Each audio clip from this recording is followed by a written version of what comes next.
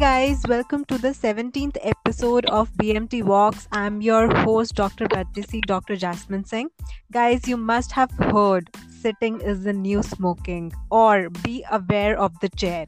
Foggy brain, strained neck, sore shoulders and back, heart diseases, weak abs, soft glutes, tight hips, and it's like an invitation to the diseases, chronic diseases. To know more about that relationship, we have today Dr. Dinesh Chowdhury, who is the orthopedic surgeon in Government Omandur Specialty Hospital, Chennai. He is our BMT Sports Wing Associate State Coordinator. With that, AOA, Australian Orthopedic Association, he has fellow in hip and knee surgeries at OZ Orthopedics, Melbourne, AOA fellow in shoulder and elbow Sydney Ortho Clinic, AOA Fellow in Knee Surgeries and Sports Medicine at Sydney Orthopedic Research Institute, SICOT, that is International Society of Orthopedic Surgery and Traumatology, Fellow in Hip Orthoscopy and Sports Medicine, and at Hospital Infanta Leonor, Madrid, Spain. We are glad to have you. A very, very warm welcome. Thank you very much, Dr. Jasmine. It's a pleasure for me to be on your show. A very good afternoon. You. A very good afternoon, sir. A very interesting discussion, sir, we will have today. And my first question starts with, does exercise cuts risk of chronic diseases in older adults? Hi. So yes, this is a very interesting discussion. I'm sure many people will be interested in this, not just people with chronic diseases, but even regular people as well. So to the answer to your question, yes, exercise does cut the risk of chronic diseases, and it is much more than we think. So if you have a chronic condition, the chronic disease is a very vague term. It could mean anything. It could mean a heart disease. It could mean diabetes, obesity, blood pressure, or even some serious conditions like cancer or Alzheimer's or dementia. So if you have a chronic condition, regular exercise can help you manage the symptoms and improve your health. So exercise can be of different types: aerobic exercise, strength training, flexibility exercises, stability exercises. So aerobic exercise can help you improve your heart health and endurance, while strength training will improve your muscle strength and also your endurance, and it will slow the disease-related declines in the muscle strength and provide stability to the joints. With regards to flexibility exercises, it will help you improve your optimal range of motion above your joints, and stability exercises will help you to reduce the risk of falls. Right. So, as we are discussing the role of exercises in chronic diseases, which chronic diseases will be benefited or prevented by performing exercises, except the already you have named few like Alzheimer's? Yes. So as I said, chronic diseases is a very vague term. It could mean anything. So regular exercise can help you improve most important is your heart health. So recent studies have shown that interval training is often very well tolerated in people with heart diseases, and it can produce significant benefits. People with high blood pressure, exercise can lower your risk of dying from heart disease, and even lower the risk of progression of heart disease for people with high blood pressure. And for diabetes, regular exercise can help insulin more effectively lower your blood sugar levels. So if you're having type 2 diabetes especially, exercise can lower your risk of progression of the disease. And in asthma, exercise can help control the frequency and severity of asthma attacks. And coming to orthopedic problems, arthritis, exercise can help reduce pain, help maintain the muscle strength in the affected joints, and reduce joint stiffness. And back pain is a very, very chronic condition. Many people suffer from it. Even me, time to time, I get back pain. So the abdominal and back muscle strengthening exercises, especially the core strengthening exercises, they will help reduce the symptoms by strengthening the muscles around your spine, increase your strength and endurance in your back, and improve the muscle function. And also some serious conditions like cancer, exercise can improve the quality of life for people who have had cancer. In one recent study in the Journal of Clinical Oncology in 2019, just 2.5 hours of exercise, moderate intensity exercise a week, can significantly reduce the risk of 7 different types of cancer, including breast cancer, colon, endometrial, liver, and even non-Hodgkin's lymphoma. Oh, wow. Yes. And even dementia can improve the cognition in people with dementia, and people who are active on a regular basis, they have a reduced risk of getting dementia or cognitive impairment like Alzheimer's disease. Right. Sir, I can relate to regarding the back pain because being a dentist, if the posture is not correct, I can really relate to Yes, that. yes, exactly. And even in dentistry, now there was a report last year. I'm not sure if you're familiar or not. There was a Yes. report in the Journal of Dentistry last year that shows that physical activity reduces the risk of contracting periodontitis. Periodontitis is a disease, Okay. yeah, it's a disease of the Yeah. gum, which, if left untreated, can destroy your bones. So Right. this report, which said that people who never smoked and took regular exercises had a 55% less chance of having periodontitis compared with people who never smoked and not engaged in physical activity. Right. Right. So you are full of information. Yes. Thank you. All right. So my next would be, can people exercise at any age with any condition they are having? Okay. Age should not be a barrier to exercises. Exercise is good for you no matter how old you are. But all said and done, the type and intensity of exercise that you should do, of course, varies with different ages. Let me take you through the different ages. Yes, Children, please. many kids get most of the exercises by just being kids. They run around, they climb, they play on a playground, they do many activities. So just make sure your child has plenty of opportunities to run, jump, and play every day. And coming to teens, as they progress to teens, a lot of teens get interested in playing sports. So encourage the participation in sports so that they're active. If they don't want to play an organized sport, then just let them ride bikes with friends or play cricket or football. Teens need at least 1 hour of physical activity a day. So when you reach Right. your 20s, your body is very strong and resilient. This is when your body, the bones are the strongest and your muscle mass peaks. So this is the age where you need to develop exercise as a habit. Make it a regular part of your life. Play sports with your friends, go hiking, biking. You should try to get at least 30 minutes of exercise a day, 5 days a week. And you need to remember that as you age, you will lose muscle and bone strength. So when you go into 30s, this is the age when your body first starts to lose muscle. So this makes weight training very, very important at this age. So you need to join Right. the gym, whether you're male or female, it doesn't matter. There's a very popular misconception that females should not do resistance training. That's wrong. So male or Right. female, True. join a gym, start lifting weights. Or you can just get some resistant bands and start doing some exercises by just doing YouTube. So Yeah. our bones also start to weaken as we get older.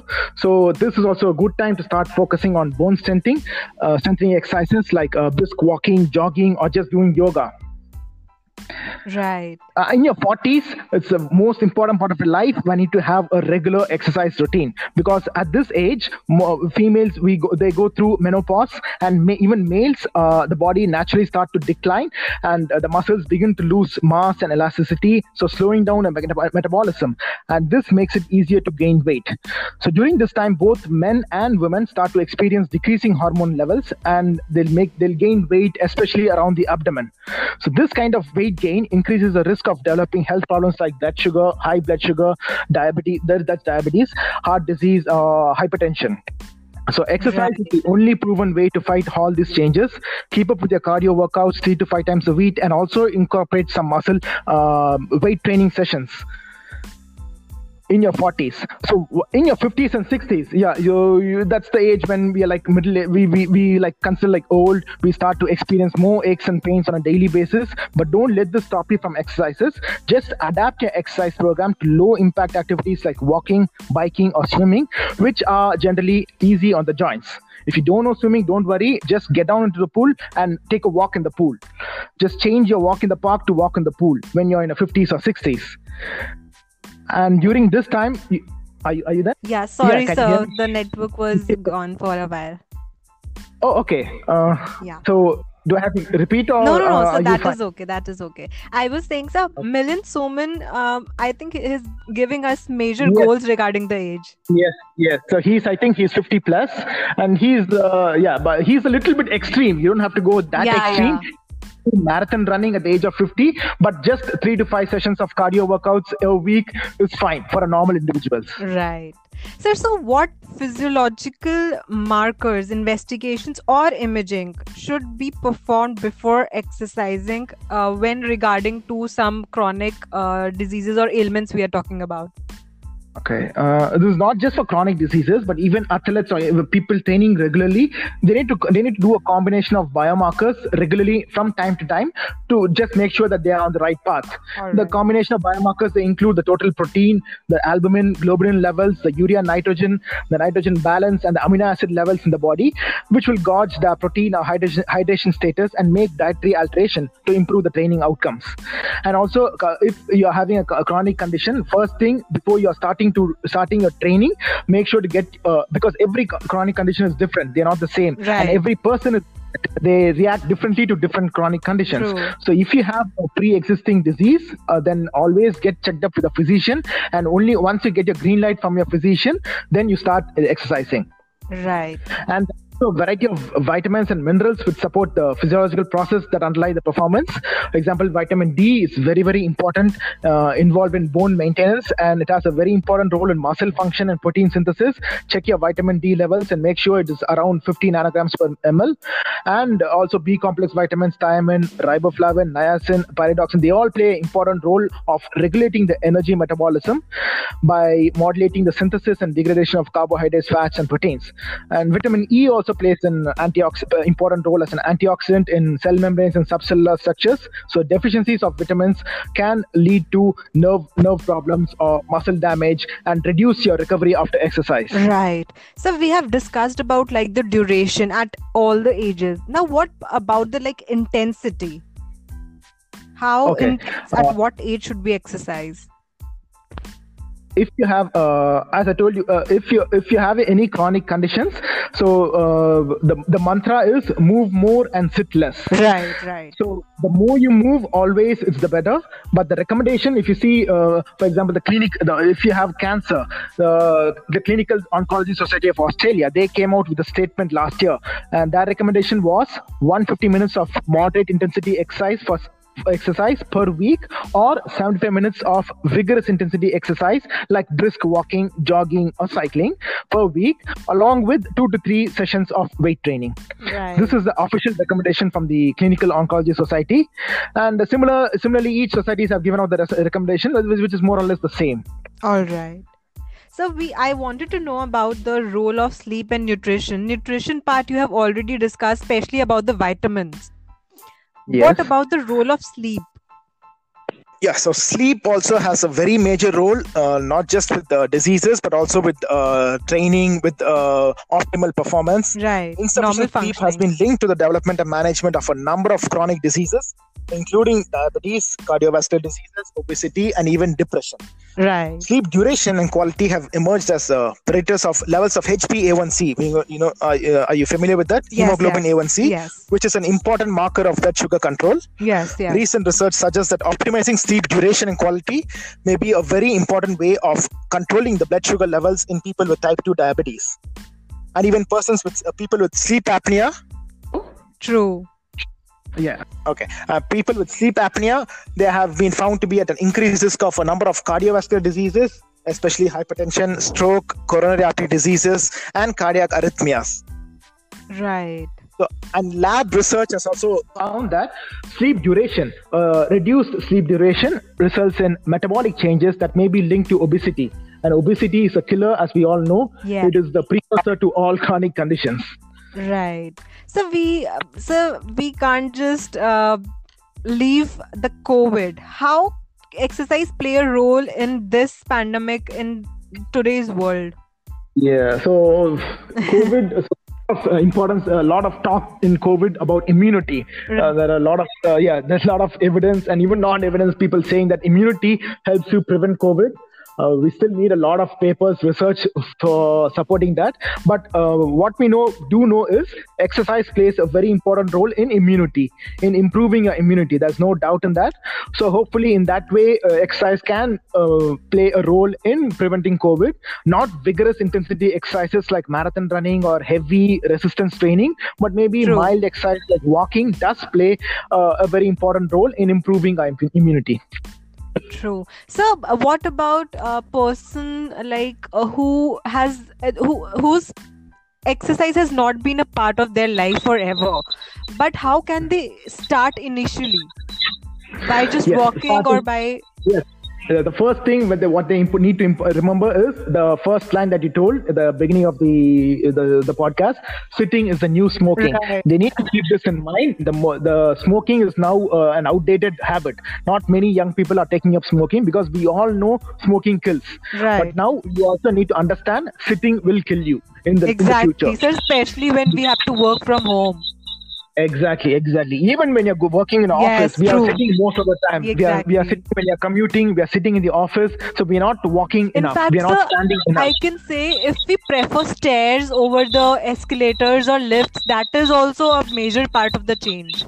Yes, it's a major part of the change. In the youngster who was in the 20s or 30s, always prefer stairs over elevators or escalators. But as you get older, when you cross 50, 60 years, your joints will start giving problems and you will start developing heart disease. So that time, escalators are better than stairs. Yes, true. All right. Thank you so much, sir. This was really an enlightening one and a really needing one. Thank you, Jasmine. Thank you. Thanks a lot for having me on the show. Thank It you. was a pleasure talking to you. Thank you. Same way. So guys, happy exercising. Let's make it happen and see you guys in the another interesting episode of BMT Walks. This was Dr. Batisi signing off. See you. Thank you.